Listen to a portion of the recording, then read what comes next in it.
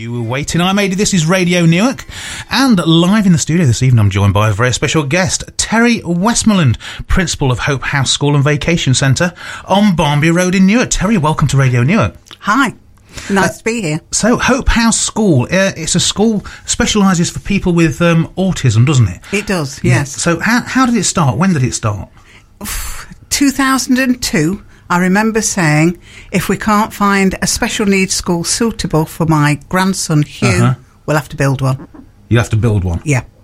So, just like that. You see, that's just a bold statement, isn't it? But you've actually made it come true, haven't you? And more. Yes. We are now registered for 28 children. Mm-hmm. We have 48 members of staff. We have animals all over the site. The whole site is fully renovated from a wreck. Well, that's it. I mean, to say that it's just it's a throwaway statement by a doting grandmother. You've turned a derelict site into a fully refurbished working place of education. That was one of my real happinesses of the whole thing, seeing that wreck that my husband said, but Terry, it's derelict. It was derelict, yeah. Turn into the Hollies. Yeah. From the Hollies into Hope House, yeah. Fantastic. And all this is while you were teaching an autistic child, and while you were fundraising to get the funds together to have the work done, and project managing the work. Yeah. Wow, super grand. Fantastic. So how many pupils do you have now? We have 25 at the moment.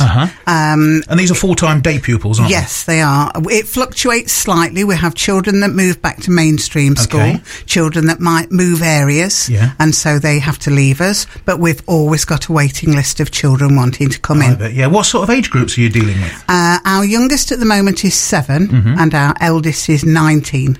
Right. And, I mean, what are the acceptance criteria for joining your They have to have an education, health and care plan from their local authority. Right, I see. So the local authorities are the people that place the children with us. Right. So what's your catchment area? Is it just Newark? No. In fact, we only have 2 from Newark. Right. And we have from Retford, from Worksop, from Mansfield, from Nottingham, Derbyshire, Derby City, on Lincolnshire, and on occasions we get children from Rutland. Blimey. Now, I mean,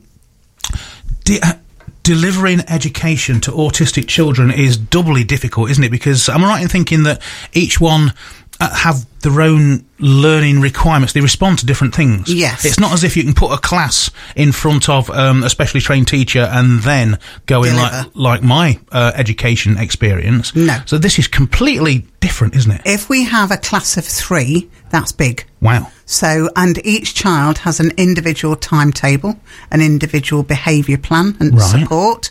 Everything is directed to the best way of educating the child. That child in particular, it's a tailor-made education plan, tailor-made delivery, because these children respond to different delivery methods, don't they? Yes. That's got to be unique. I've not heard of that anywhere else in the country. Is there?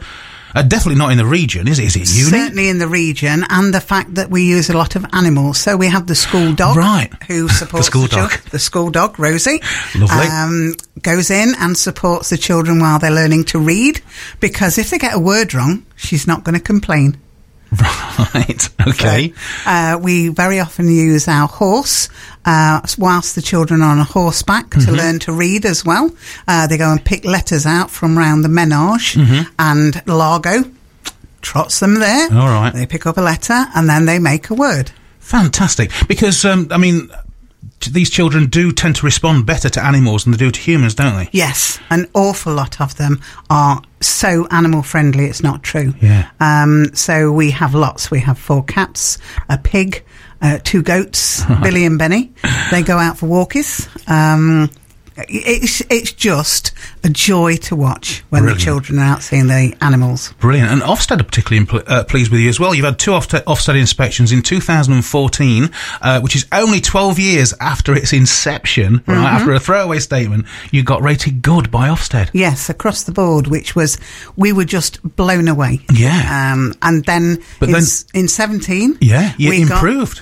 We got an outstanding as well as goods. and we're aiming. I think I might have to be there another 6 years as principal to get Ofsted to give us outstanding across the board. Wow, that would be an achievement, and it sounds like it's within your grasp as well. Because one such success story, obviously we can't name names, but you took on a pupil from Leicester, and he came with a bit of a tag, didn't he?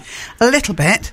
They told me that the last person that worked with him had been hit round the head with a Hoover pipe and rendered unconscious. Goodness me. So I took a puppy.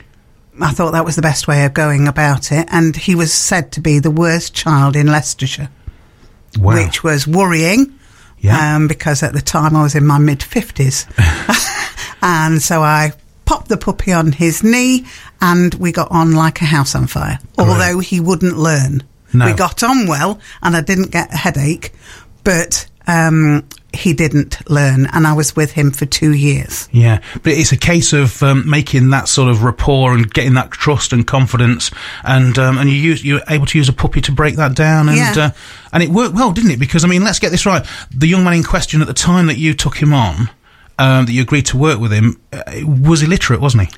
Yes, he couldn't read or write at all. And what sort of age was this? This was at 10 till 12. Yeah. And when I finished working with him at 12, I always said, if you are ever ready to learn to read and write, ring me and I will come down and help you. Right. And he did, just before he was 17. Wow. So I then worked with him for another 2 years till he was 19. He took 5 GCSEs after a year of learning to read and write and studying biology, psychology, maths, English and law. And he passed all 5. Goodness me. He is now... But that's not the end of the story, is it? No. He is now waiting to take his A-levels, and those are in psychology, sociology and law, and he's been offered a place at Cambridge University. Goodness me. Yeah. Goodness me. That's unbelievable. That if that was in a film, if that was in a book, you'd think that's not credible. But you took on this poor thing who was so frustrated that he was and it was the frustration because he used to break pencils on his mother's table. Right. And I said, please don't do that. She's not going to let us work from here. Yeah. So I told him at the time that the odd swear word might get rid of his frustration and keep the table in one piece. Yeah, absolutely. And that's what we did. And now he's been offered a place at Cambridge. You must be very, very proud. It's so rewarding, isn't it? It is fantastic. And even now he'll have a little bit of a worry and he'll say, I don't know whether I'm going to get there. Just do your best. Yeah. That's all you can do. Of course. Absolutely. That's such a great feel-good factor, but it's not all been a bed of roses, has it? It doesn't take much to skittle. It takes one or two people to throw a little bit of mud that might stick. But I'm a very happy woman today because an employment tribunal that a whistleblower took us to, we have won. Yeah. And it's been vindicated. Not only one, you've been completely exonerated of all charges, haven't you? So anybody who's heard whispers about the goings on at Hope House School, you'll be able to read the judge's report. Yeah, on the internet, and you'll be able to hear it from the horse's mouth. Yeah. Fantastic. But that just detracts from all of the. I appreciate that reporting has got to happen. That's normal. That's fine, and it's got to be investigated. Yeah. But false reporting, that's just taken 2 years, 3 years of your life. 2 years to try and clear your good name. Yeah. And such a shame. To the detriment to the children. Of course. So that's what we want to get back to, being where we came from. Yeah. And so that report's published today, and it'll be on the internet very soon. So it's onwards and upwards for Hope House School, back in the saddle, back where you left off. What plans have you got for the rest of the year? We are now a residential school. Oh, right. For 2 children. I'm a foster carer now. So I actually took on a young man of 12 because he was got rid of us from his previous foster carers. After 6 years, they got him. And it was a difficult 3 months, I have to say. Right. But he is turning around. And that's what we want to do for children. We want to transform them as much as we can. So he will go into the little house on site when that is ready, and he will live there, but he will always have a home at our house. Yeah, fantastic. Have you got any fundraising activities on the way that people can be aware of? We have a fundraising committee of staff, and I can't praise my staff enough. They are phenomenal people. And that fundraising committee is looking at providing a concert in the summer in the grounds of Hope House. And it's a lovely little sun... it's a sun trap, isn't it? It's lovely. Bungalows, the animals around it, and it's beautiful. The donkeys watch. And have done on many occasions when we're having Halloween or Easter egg hunts and things like that. The donkeys are always there watching. Excellent. So, it sounds like it's going to be onwards and upwards, as you would hope and expect from Hope House School. Is there anything that you could do to assist you with that onward journey? We really need new trustees, and that's because since the Charity Commission have been looking at lots of different charities, they have decided that trustees only really ought to be in place for 3 years. And I have to say that seems sensible because people need to bring their different experiences to help running charities. So we're desperate to get some independent trustees who really want to help. Okay, so what sort of person are you looking for? What's involved? It would be nice if it was somebody who had some background in either accounting or law or running their own business, because that way they have strengths that they can bring to the table. This would also go towards their a professional's personal professional development, continuous professional development, wouldn't it? So that ticks a lot of boxes. Yeah, and even if it was somebody who's doing adult education that can come along, and then they can use that as their references that they've done something for a local charity, that would be wonderful. Great. So how can people get in contact with you?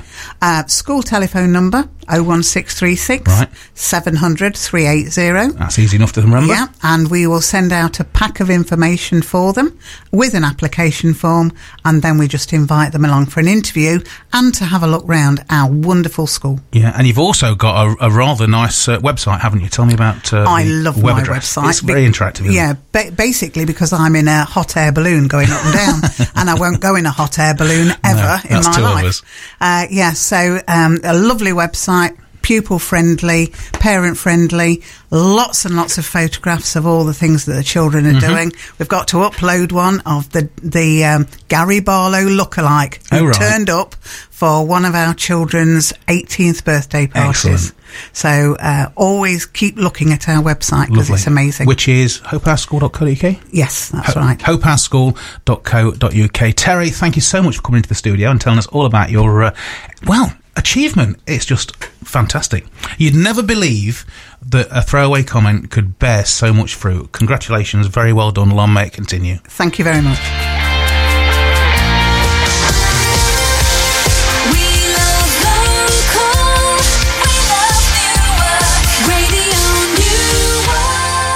Radio Newark.